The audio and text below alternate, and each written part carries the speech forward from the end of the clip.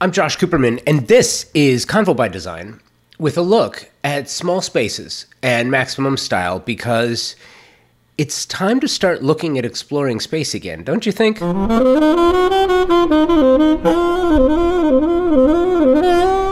That's right. We are going to look forward at making small spaces popular again. Maybe it was the nook under the stairs that has been a classroom for the past 2 years, or that breakfast area / yoga studio / office. How can we make those spaces well-designed and functional again, as in the original function that didn't include 3 slashes and 4 functions? Let's get back to singularly stunning design in the multi-purpose space with a listen to a conversation from 2021 via Zoom, of course, and another exploration into small space, big style, as the latest installment of the Wellness and Design Thought Leadership Series presented by ThermaSol. A little history first. In 2012, I produced my first design house, a 1,400 square foot penthouse condo in the heart of Hollywood. 8 designers and some incredible design. I have always had a fondness for small spaces because, follow me here, big spaces and big budgets are great.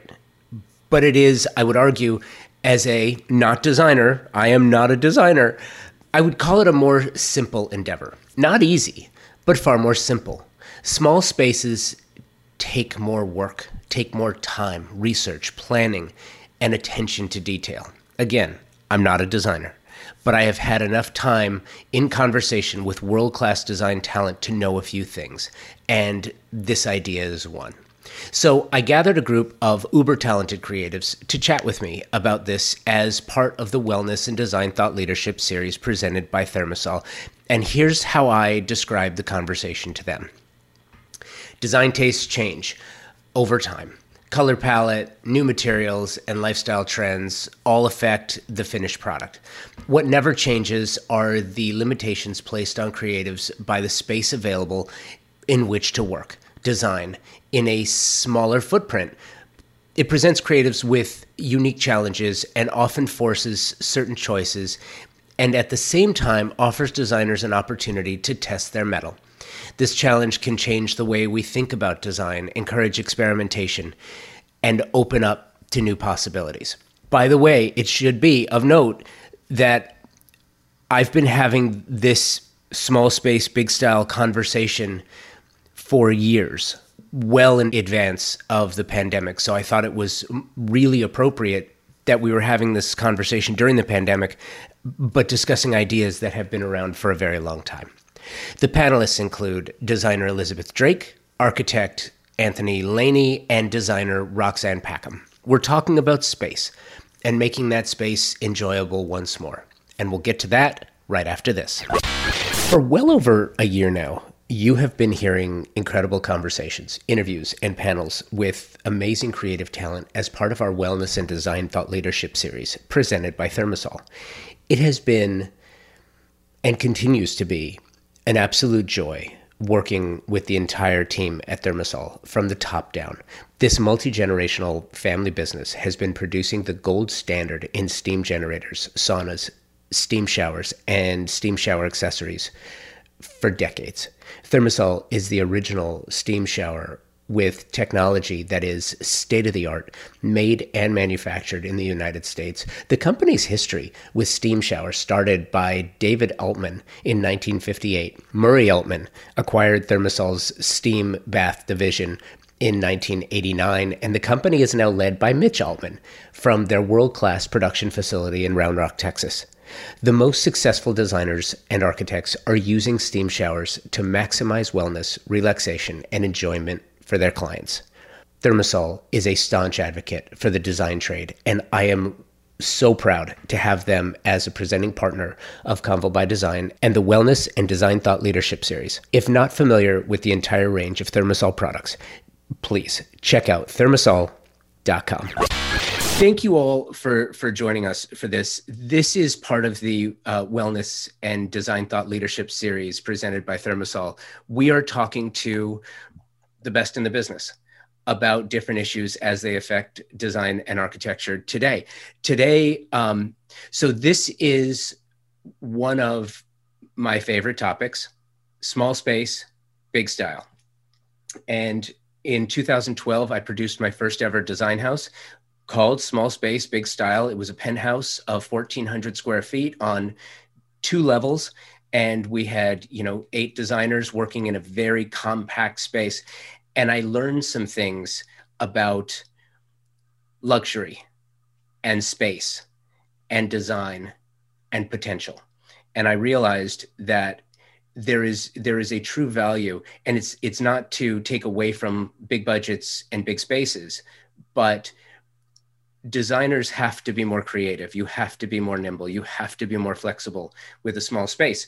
So that being said, we're kind of talking about that, and we're also talking about how I think it's fair to say in the last year, every square inch of space, residential for sure, has been taxed to its furthest limits. And so let's talk about that too.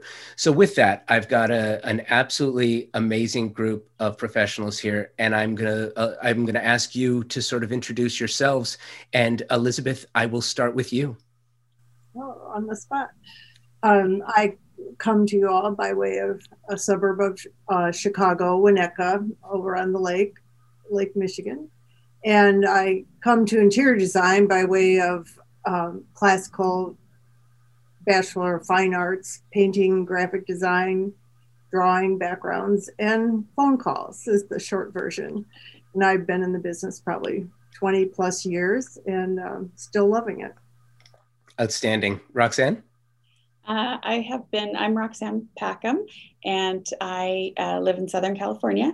And I've been doing this, I guess, 22 years. And I do it because I love it. And I love making a home for people. I love to design any kind of home that my client wants, maybe with the small exception of Victorian. But I love working with clients. And my first job was only 900 square feet for a family of 4 who had just recently taken in one of the in-laws. And I'm telling you that I had to use every ounce of creativity in me to do that many people in 900 square feet. So nice to be here. Very cool. Anthony.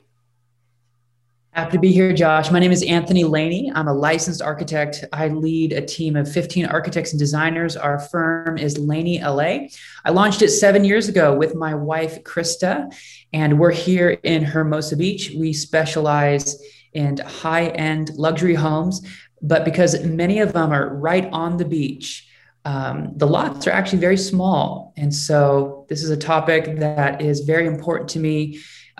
Because every now and then we get the giant lots and those are fun, but most often these are very tight, quote unquote, shoebox sand section lots where every inch matters.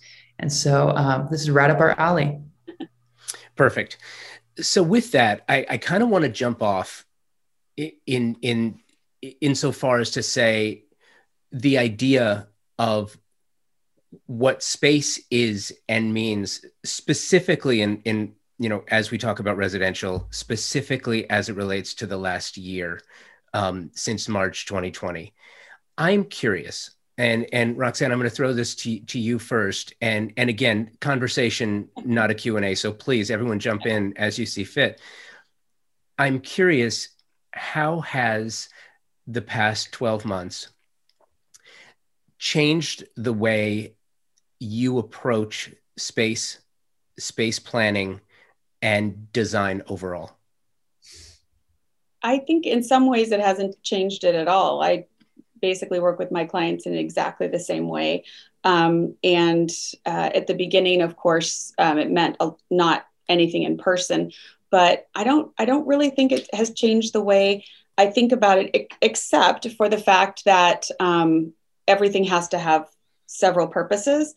But a lot of my clients worked out of their homes and had an office where they worked. So in that regard, it hasn't changed. I can think of a few ways it's changed, but the way I approach it is exactly the same as always. Elizabeth, thoughts? I agree with that thought. I think what has changed is clients are more receptive to hearing about multi-layering of purpose in a room. I've always been, for example, a proponent of every room needs a place to land with a laptop or an iPad. I don't care how small it is, but somebody's going to come over and they're going to be walking around wondering where they could land. And now they're more receptive to that. Oh, I get what you're talking about. And that's really quite nice to be able to talk about this overlapping of function in a space. Anthony, you mentioned that in Hermosa you have small footprints, and you do. And we've talked before, you and I, about some of the work that you do. I don't know any other architect that I've spoken with who has done more with limited space than you. And I'm curious if that's the approach that you go in with. Is, I'm trying to envision how you view space planning when you first go in, because you're trying to engage as much luxury as you possibly can in these footprints. And I'm curious how you approach it. And, as we talk about the last 12 months, what you've been asked to do that perhaps maybe you hadn't been asked to do before. Yeah. First it was out of necessity, just because of the tight lots. And so that forced us to become very fluent in technology, like a disappearing pool, right? That literally becomes a hard surface that's dry at the press of a button. Everyone knows the concept of a Murphy bed, but I think we've taken that to the nth degree, because spaces literally need to fold, collapse, and store away. And I think you said it, like, those are rich design opportunities. I think what it's taught me, though, in retrospect, is even when we have the luxury of a generous amount of space, there's a sense of coziness and variety that is still worth pulling into even the largest projects. That sense of soulfulness, and I'll just call it intimacy. One of the other lessons I've learned recently is I feel like most homes understand the distant view, but we've become very obsessed with the short view. So can we, even though there's a neighbor literally 3 feet away, can we put a 12-inch garden just to create that shallow view, to kind of fake a depth of field? And so, our two other panelists have mentioned it. Flexibility, I think, was already a major trend. And now I don't even need to convince my clients of it. We tend to resist labeling a room with a traditional name, and instead look at it through the lens of morning rituals, evening rituals. And in terms of work from home, we like to call it, is it a lean forward experience or is it a lean back experience? And I just feel like variety and flexibility is the name of the game for us. It's so interesting to me, because the concepts that we're talking about really have changed a great deal, as I see it, especially coming from the media side, right? Because I know you look at the trade publications, and it's not a fault. It just kind of is what it is, that design had become something that was so purely visual that, you have these continual arguments about maximalism versus minimalism. And it's almost like who really cares?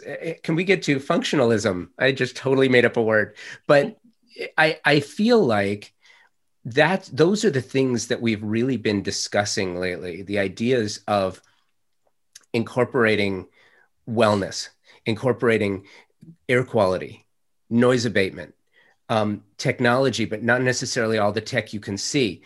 There are so many different elements that you as creatives have to now take into consideration that are separate from the purely visual aspect of the work. So Elizabeth, I'm curious, with all of these things that you're now faced with, has it been an issue trying to keep up? Do you have the resources that you need? Because you know how often the resources kind of lag desire. while people figure out if something is a trend, it's trending, or it's trendy, or it's trend over, they're trying to figure out, is this something worth our time? Is this something worth the budget? So Elizabeth, I'm curious, how do you manage all of those different aspects and these new requirements that clients put on you? I think I first look at function and then classic. I think I tend to be a long-term thinker. So, how many clients have I redone their family room and gotten rid of the huge armoire for the huge television that used to sit inside of it? So I try to stay on trend. I do feel like I've developed, you do need to have the vendor resources to be able to bring these things. I mean, the simplest being, what kind of sound do you want in the home? Do you want a smart home? But you have to have those resources in place so that you can make it. But then you also have to assess your client and think about, are they more analog or are they more digital? What hybrid of that are they? Because if you overbuild it for them, they're just frustrated. But I think that's what you're asking me, is how much do I count on the resources to help develop the interiors of a house? Yeah, it's really important to have somebody who's in each of those arenas, kind of at the edge of things. Roxanne, thoughts? Yeah.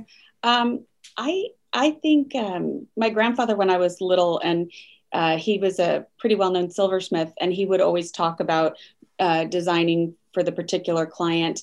And he did really beautiful contemporary things, and usually just one beautiful piece to be the focal point. And I guess it kind of relates to focusing on a few really pure and beautiful things for the client to concentrate on, which hopefully then the resources that we have, we only need a few to come through for a particular project. And I have found during this pandemic, where I know there are tons of logistical problems, that I haven't had any until very recently. And wow, it made up for all of the fact that I hadn't had any for 12 months, but because it was a doozy. But I guess I really like having, a really trusted group, but a smaller group of people that will come through for me, just because we have those relationships, and rather than a ton of things going on. And that's especially true in a small space. So. It's interesting because years ago, I toured the Neutra VDL house here in Silver Lake. Oh, yeah. And one of the things that was so interesting to me was how Neutra used everything that he had available to him, from putting water outside the windows to give the reflective light and the use of space and the feel of space, to Dione's room, where her bed was this tiny full-size bed, but it was on a pivot and it swung out from the wall so that you could make it. It was just this incredible use of every square inch. And it wasn't like the home was small to begin with, but her room certainly was small, but every inch of space was used. And I'm sort of running that through my mind now, Anthony, and I'm thinking about what you had said too, the idea of a Murphy bed. My background's in broadcast, and in broadcast, there is this deathly fear of dead air. There's this fear of dead, you can't stop talking. you gotta keep talking the whole time, because you can't have dead air. And I've kind of noticed an equivalent in design, where there many people will say that there's just this, I can't leave a space empty. Yeah. I just can't leave it there. And the thought of having a Murphy bed where you could actually put the bed up and, I don't know, have room for nothing, right? Have space for nothing more than simply the space, the space itself. And Anthony, with your work, I get the feeling like you don't fear space. No, if there's an adjective that we use most often, it's the word quiet. We're actually seeking, perhaps it's in response to the craziness we feel around us, spaces that are very calm and quiet. On my desk right now is a kitchen where all the chairs around the island click into the island and look like it's just a solid rectangle, right? So it's just visually as calm as possible. And I think it's heightened by small spaces because there's like a self-awareness that's provoked when you become aware of the distance between your shoulder and the wall or your head and the doorway. There's this ergonomic awareness that comes when we recently put a 16-foot tree inside of a small interior entry. And you literally have to duck a little bit under the branches. Most clients would not love it, but ours loves the way that it arrests a guest. And she's able to say, well, is not nature art, right? It's her voice. So yes, my point is quiet space, I think, is something that at least my clients are recognizing the value of. And just to quickly answer your previous question, which I love about keeping up with technology, for me, I feel it's about like peeling away the non-essentials to get to what is the core ritual or lifestyle that we're trying to facilitate in this space. And yes, sometimes it has to do with technology, but most often it has to do with functions far more basic. Like where's the light? Where's the breeze? You know, what do you look at right before you close your eyes? And those are timeless topics. And when you were talking, Josh, about the Neutra House, I think I went to that same event, and I was looking around at how beautiful it was. And there was so few objects out, you know, like there was the built-in bed and, you know, we call it built-in whatever.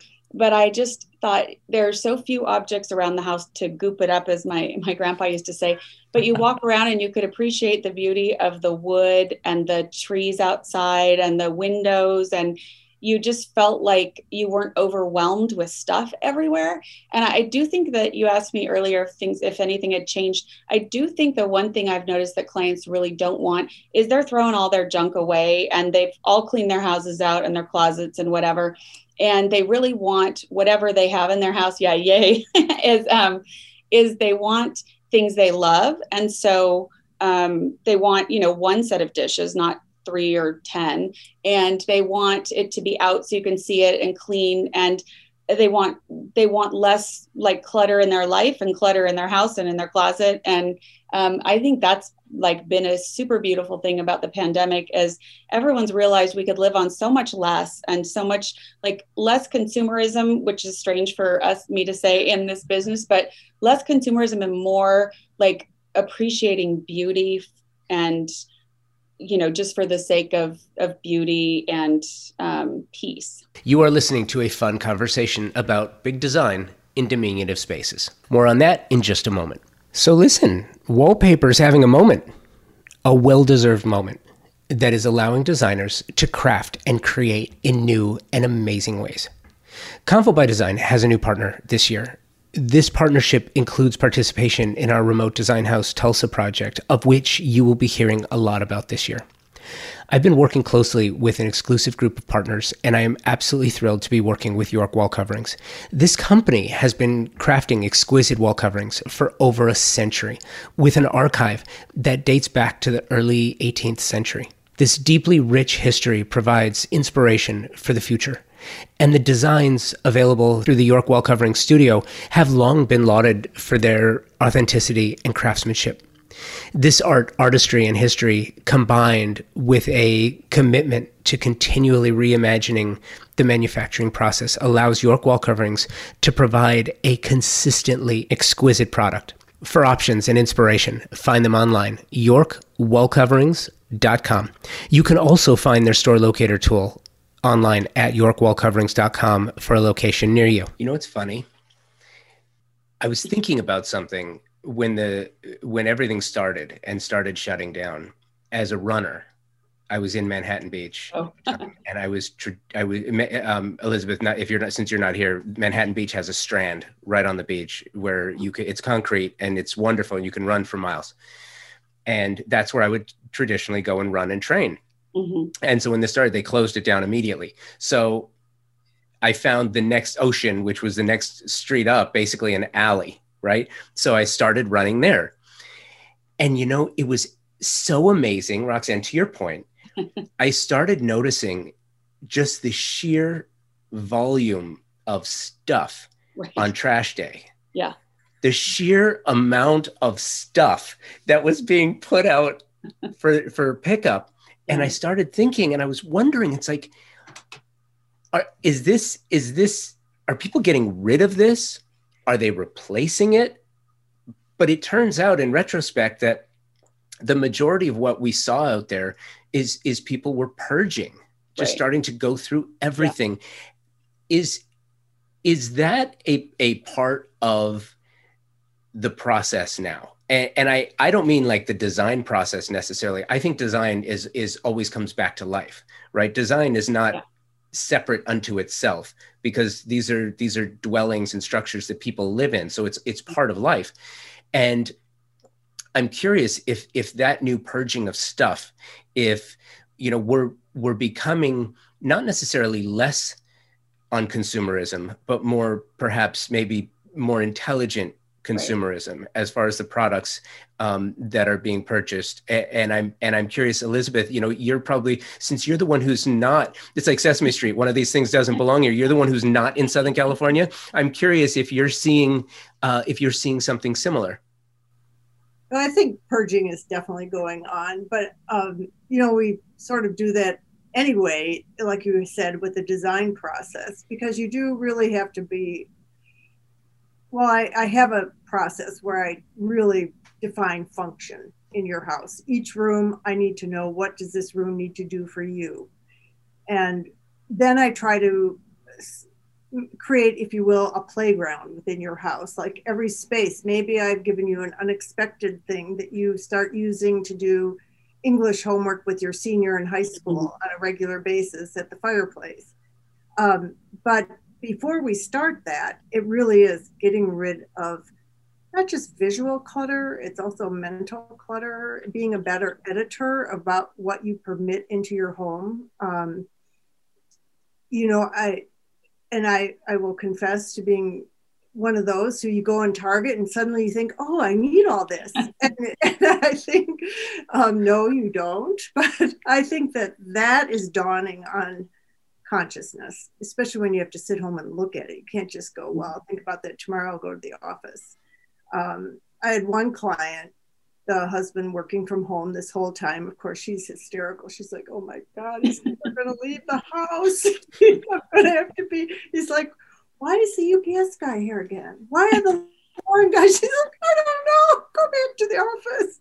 But anyway, we streamlined their living room, totally rethink, and made it so it looks like a study. But if he's in there, CNN, you know, the stock market's on, he's on the phone. She even got him a headset that truckers wear to block out the outside noises so the kids could be yelling in the back family room. And what looks very benign when it's in action is very edited. It's talking about getting rid of stuff. We got rid of everything non-essential to him working in the study area now of this large living room. So I think we're better editors I hope so. Yeah. For sure. It's interesting. I want to explore that a little bit more, the idea of the edit, because I think that there's a little bit more going into this now, as far as product selection, specification, more I'm tired of the word green. I think we're all tired of green, but more environmentally sound, you know, and more environmentally conscious, if you will. The fact is that now we've sort of worked our homes around the vestibule where we get all our Amazon products to come in, and now we have this issue with all of this cardboard that now we have to start getting rid of. Which cardboard is going to become the next major issue, which means to me, I've always envisioned like designers are futurists, designers and architects, right? Because you're not necessarily, designers are looking at maybe a 10 to 15 to 20 year span of time. Architects are looking at 50, 75, 150 years as a span of time. Nobody is looking at tomorrow, you know, or next year. So it's one of those things that you really have to take into consideration. And because of that, ability to specify the products that we select and use is it's changing.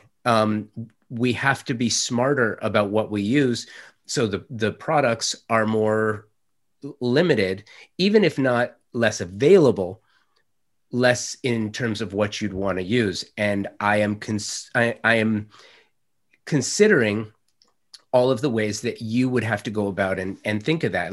Anthony, I'm curious, as it relates to an overall build and the products that you're using, is this a major concern for you?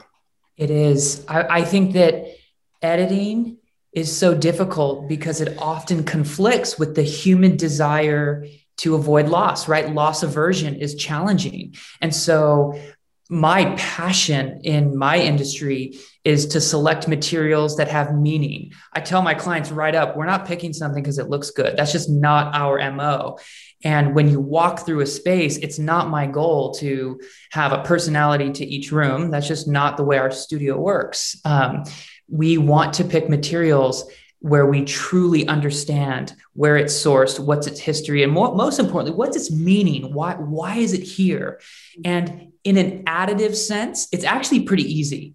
It's much harder when you're editing pre-existing items in a family's home. A quick funny anecdote, a pattern I've been noticing is we will fully stage a home to be for a photo shoot. And it's so much easier for my team to come in, box all their belongings, stage what I want and take a photo, because I'm ruthless about that. It's all temporary. But 9 times out of 10, the client comes in and they're like, oh my gosh, I would have never had the heart to put away the things I had on that bookshelf for 15 years, but it's not going back, right? The visual calm is so much more rewarding. But as humans, we all have this loss aversion we're trying to avoid. So when I'm specifying items for a new home, it's thrilling, it's easy, no one gives me pushback, meaning is rewarding, but the edit is always challenging. And there's maybe it's Marie Kondo we have to thank for the new trend. Yeah. Please no. There was one great thing when you were asking, what are we going to do with cardboard? That's our next problem. I was Googling cardboard one day because I had so many Amazon boxes, I hate to admit, at the beginning of the pandemic. And I found something where somebody had the brilliant idea of having a charity that you fill the boxes with clothes and you send them to women's shelters all over the country. And I thought, oh my gosh, that's awesome. I can clean my closets with nice stuff. I didn't send junk. And then I could get rid of the boxes. So that was a brilliant, use. But I also was going to add on to the part where you guys were talking about, organic, that each element of your houses, when you're designing them, and Anthony, you put in something that's meaningful or that has a reason to be in that space.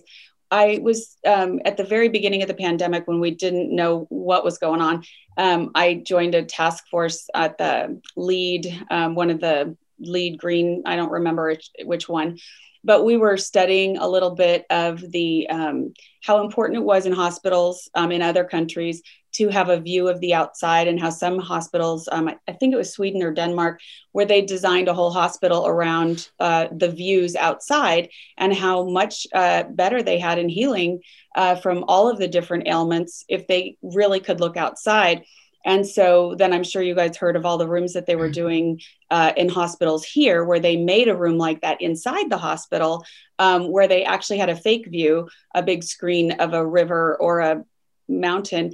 And I started incorporating that into a lot of my design, a lot of my clients' homes that had views, but they were not.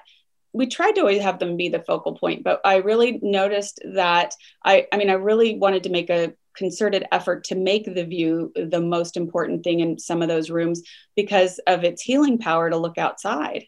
So, that really did kind of change our focus, that our homes can heal us. And I think when in the middle of a pandemic, we kind of all realized like how true that really is. It's interesting because for a while there, I had gotten to the point where I was just so sick of talking about COVID, coronavirus, pandemic.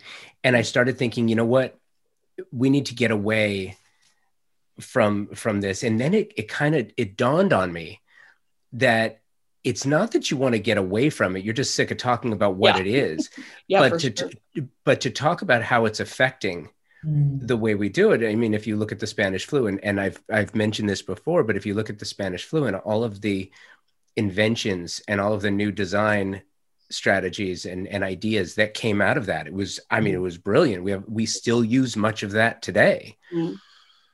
And you talk about Marie Kondo, and as irritated as I am by the whole thing, look, anytime you put an artificial number on something and you say, this is how many you get. And it's like, okay, wait, no, that makes no sense to me. But another annoyance, I realize I'm annoyed all the time. Years ago, and I know that you could probably relate to this, everyone was talking about, how do we design for millennials? How do we speak to millennials? What is it that millennials want? And it turns out that millennials were like the perfect group. They were pandemic proof because they were already living in basements. They were already working out with things that they could find around their house. They were already like minimalists to the nth degree. They were already editing. And I'm half tongue in cheek and half completely serious. If you think about it, and this is what I want to ask you about, the millennial idea around design was that you pick one thing, right? They went and they got one thing that they would spend their money on, whether it was a watch or a pair of sneakers or a car or a piece of furniture. And they would put a piece of furniture in their space that they absolutely loved. And then they'd go to Target, CB2, restoration. They'd go and fill in around, or they'd find out in the street and fix it up. But the idea was that they would find one thing. And I'm curious, and Elizabeth, I'll throw this one at you, is the one thing the same as the modern edit? That's kind of a reverse engineer. Put in one thing, build around it. In the interiors, I don't know about, with Anthony, I'm sure it's different for architecture, but interiors, I do really try to focus on either one point of view. You can have multi-layers of task, but let's have one point of view, not have multi points of views, which then just kind of confuse the eye. I do try to always, and then it also kind of speaks to what sometimes we call high-low, velvet linen. There's at least one really strong piece in a room that's kind of singing the song and the others join in. So I think it's some tried and true principles that you're really describing. I don't know, just a new take on maybe reverse engineering it. Like they didn't think about the whole, they just thought about the one, and then they filled in the rest, Roxanne, does it make it easier? Not easier. Does it make it simpler to focus a design in a small space around one thing as opposed to trying to accomplish all of the needs? Look, not that you've ever gotten a client who gives you a laundry list of things that are not probable. Not that that's ever happened, but assuming that it would happen, does it make it simpler to design that way? I guess I pretty well always start with like the focal point and kind of go from there. But yes, I have had many of those laundry lists just recently, like 18 things that are just not all going to happen. But I do like having the focal point and, things that can, fall in line with that one thing. Just because I don't like too many things going on at one time. And I have found this year, especially, that I have changed a little bit in that I want a little bit less is more, even if it's a house that's, real traditional with lots of different fabrics and everything. So I'm not sure that actually answered your question, but I think we've always kind of had like a focal point, even though the room might have to do 4 things. Like it might have to be an office and my husband was home he's a dentist, and the first 2 months he didn't work at all. And my work did not slow down. I sort of thought that the two clients that were my biggest clients at the beginning were going to slow down just because nobody knew what was going to happen with the economy. And they were like, oh no, I paid cash for my house. And there were second homes, and no one slowed down at all. So I really did have to like close the door to my office while everyone was, out and about. And, each room, it's one focal point, really had to stand on its own. So, I mean, my office was a lot of other things, but boy, it had to really function as my office. So, definitely one thing. And Anthony, you and I have had conversations similar to these before. And I know from our talks that, around your work, you do that, you find, I think it was one of the really small homes in Hermosa where they wanted a pool and doggone it if you didn't find a place for it. That's right. And the headwind, I love this story because every realtor they talked to, every neighbor, and I'm sure there might've been family members, thought they were crazy to design a 1,400 square foot home in a neighborhood of Manhattan Beach, in this case, where there were mansions on all sides, right? Like what an upside down investment. Then the pandemic hit, and they had a luxurious amount of outdoor space. They had a 40-foot long pool. And I asked them, I said, so how's the pool? How's the yard? Everyone's staying at home. And she said, we use it 3 times a day. It is the envy of the neighborhood. And this idea of essentialism is key. And I mean, I sometimes like to approach it with my clients, just imagining the end from a marketing perspective. If I'm pitching a story to a journal, like a shelter magazine, there needs to be a hook, right? And I like to tease that out with my clients and say, what's special about this project? Well, it doesn't have AC, it's 1,400 square feet, and it has a major lap pool. That's what's special about it, right? Let's lean into that. Mm-hmm. That's good. I think also, speaking of leaning in, let's lean into this idea of essentialism, because for those who, and we bring up this idea, you look at something so simple like the gym, right? So easy. So I pay my $90 a month. I go to Equinox. There you go. See, I see them. I see the rings. But it's very simple, right? You pay your money. You go to Equinox. You got your pool. You got your gym. You got your sauna. You got your steam. You have everything that you need. Until it closes. Then what's that? Until it closes. Until it closes. And then you don't have that anymore.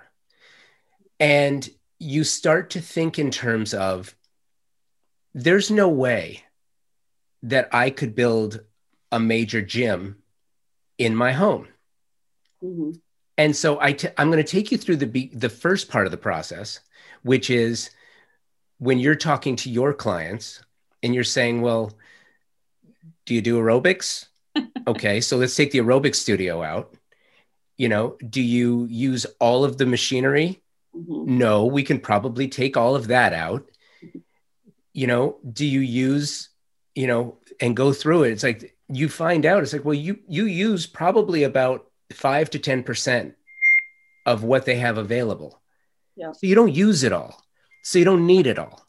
So what do you really need? And then the client says, well, I need a small space for weights. I need some rings hanging from the ceiling.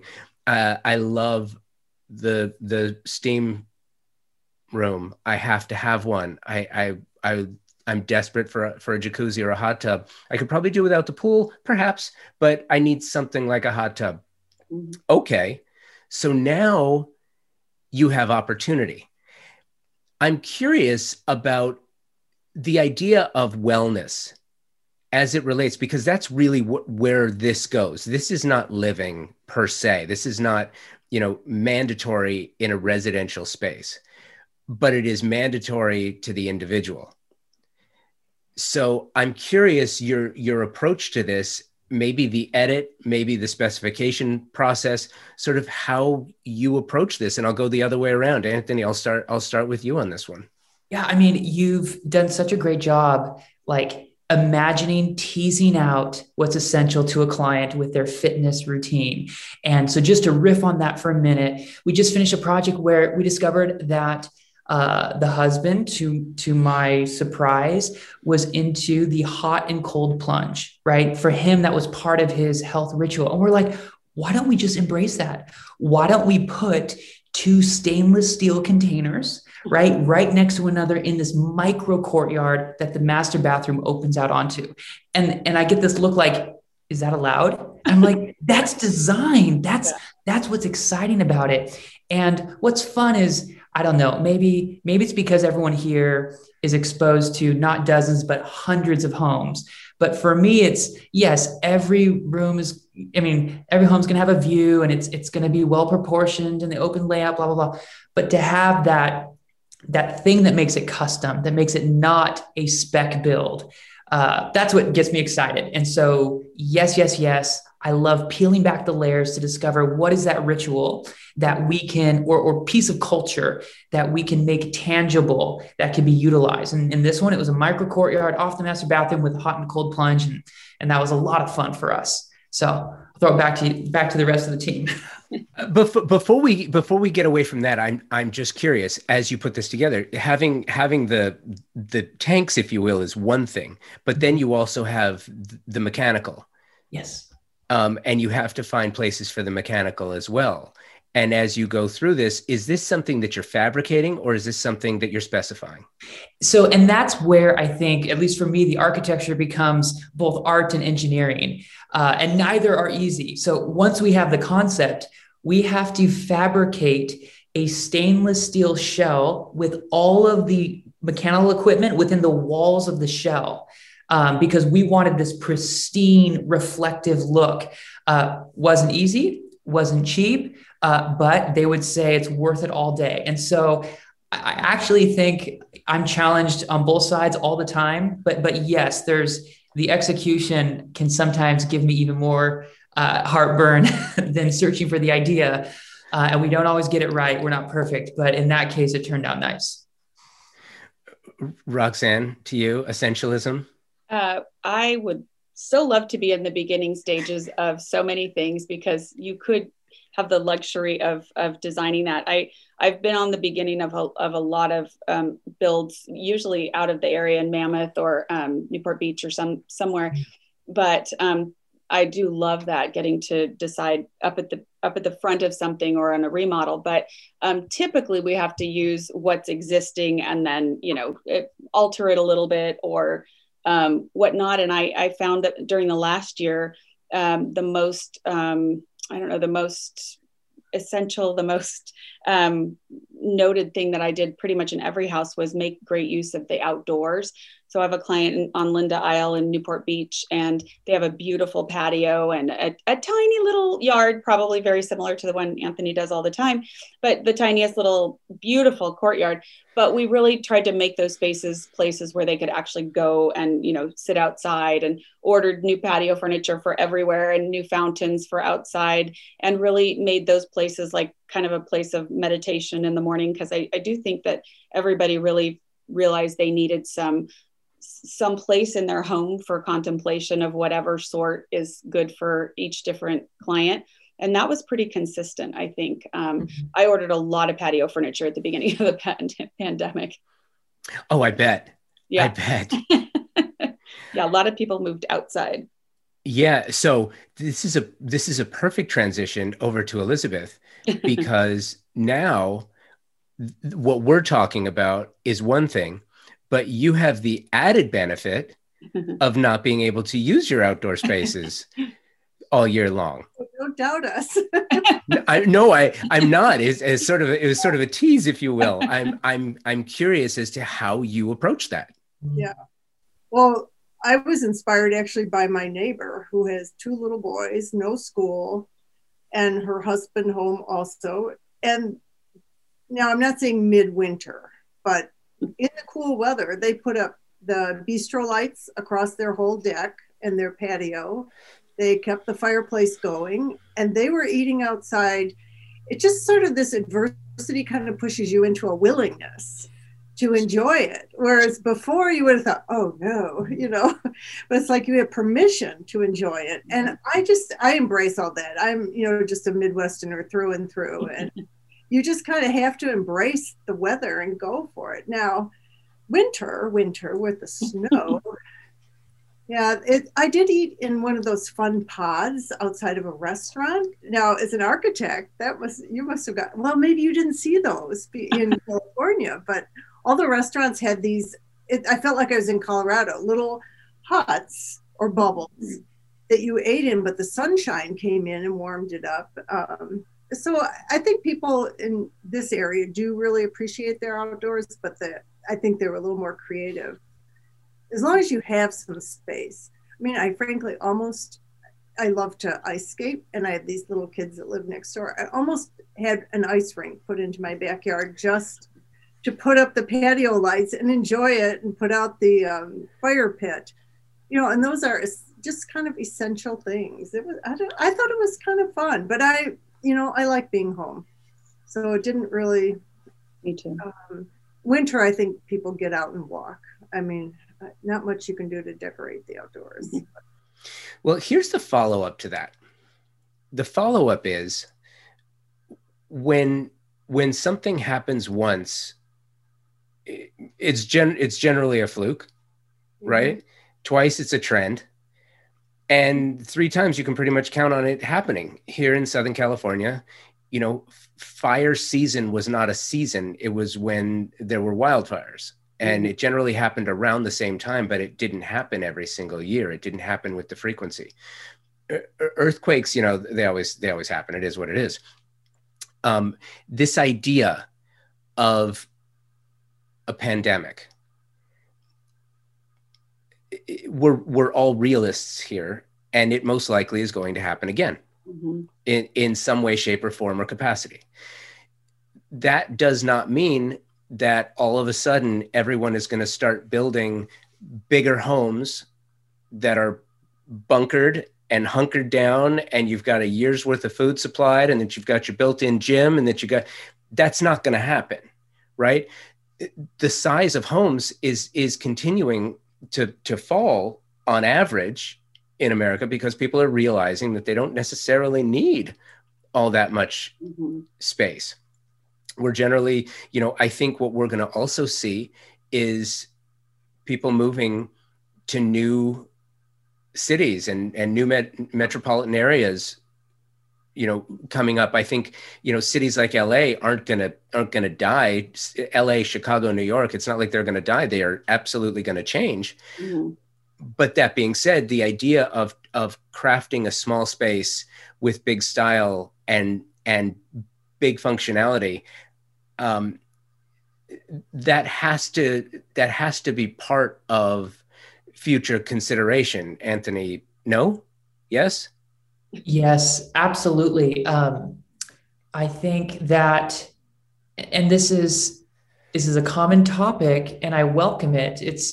I think it's like, what are the necessities that this forced on us that we might actually not let go of? Right before starting this conversation, we were talking about the way that Zoom is changing client interactions, perhaps permanently to some degree. And I don't know, for me, I think the one I'll point to is just the need for outdoor space. It doesn't have to be massive, doesn't have to be a giant sports court, but I love what Roxanne said about the small, like reflective or meditative space, just a spot to clear your head, because there might be 1,000 things going on inside, and to be able to just step out, I think is something that I used to have to fight for in a home, right? Clients would be like, why you want to add so many little courtyards? And now I feel like they're finally on my side. They see it. And I'm getting a little more courage to push back on the real estate agents who say it could otherwise be conditioned interior space. Yeah. Conditioned interior space. That doesn't sound appealing at all. That doesn't sound appealing. I mean, I get it. I get the concept, but it doesn't sound appealing at all. Elizabeth, so curious,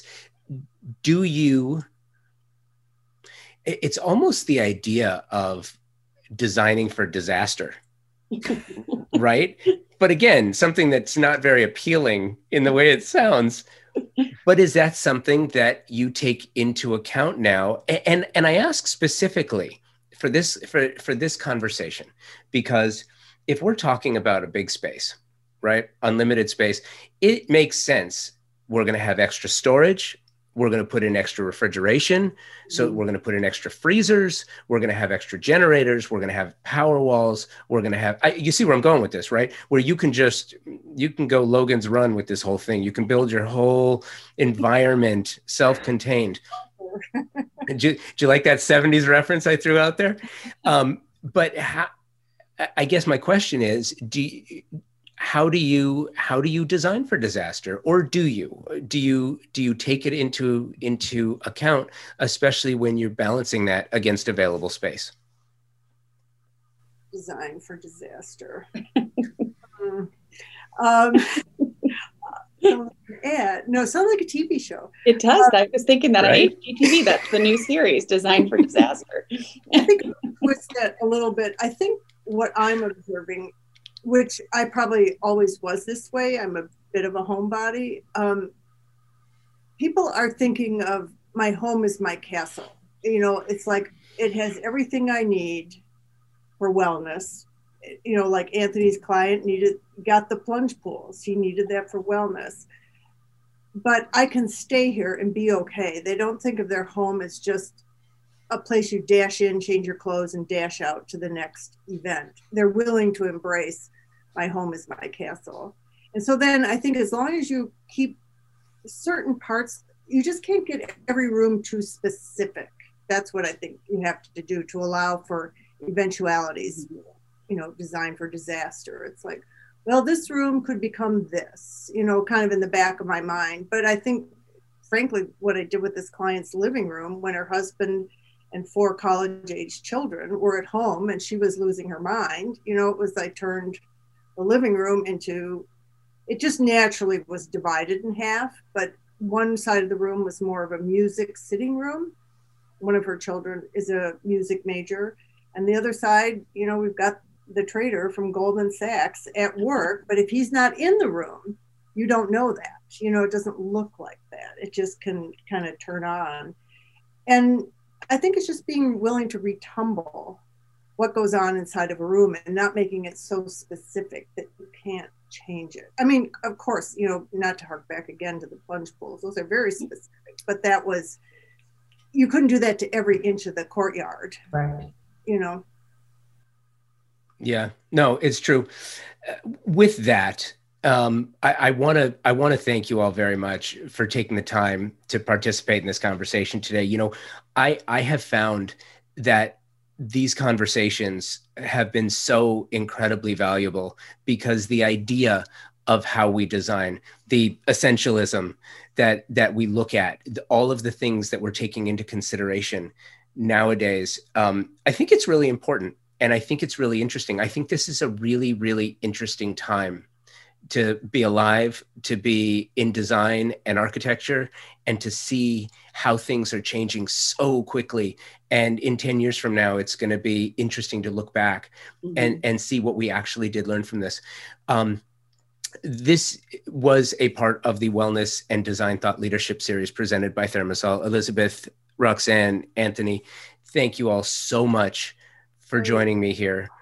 And I want to just say that if you're listening to this and you want to go see their absolutely incredible and amazing work, I encourage you to do so. You will find links to their website in the show notes for the podcast. So I hope you listen, and then I hope you go see it because it's fantastic and you're going to love it. You guys, thank you so much. I'm so appreciative. We are living at a time of incredible growth, both technologically and creatively, with respect to interior design, exterior design, and architecture. There is no question. There are companies thinking differently about the business of design and how to make products super serve those for whom they're being made. One of those companies, and one of my favorites, is Moya Living, designer and fabricators of some of the most stunningly beautiful, incredibly durable, and highly functional kitchen, bath, and outdoor kitchen cabinetry on the market today. Powder-coated steel with stunning lines vibrant colors to fit any design style or aesthetic, a history of designing cabinetry for the scientific community, so you know it's been tested in some of the truly the most harsh conditions available. Moya O'Neill is the CEO and founder of Moya Living. She's the inspiration behind the design. Designers, their specification process is so simple. It will make your job so much easier. Check them out online through the socials at Moya Living, their website, moyaliving.com, and in the real world, their live kitchen showroom in Fountain Valley, California. Thank you, Roxanne, Elizabeth, and Anthony. You are all fantastic, and I appreciate you so much. For more stories like this, make sure you are subscribing to the podcast. You can find the show everywhere you get your favorite podcasts, but you knew that already. What you might not know is that there are literally hundreds of other episodes for you to binge on right now, so go check them out. Thank you, Thermosol, Article, York Wall Coverings, Franz Wigner, and Moya Living for your partnership and support. You are remarkable partners and amazing allies for the trade, and for that, I thank you. Thank you for listening. Remember why you do what you do, and that the business of design is about making better the lives of those we serve, right? Until next week, be well and take today first.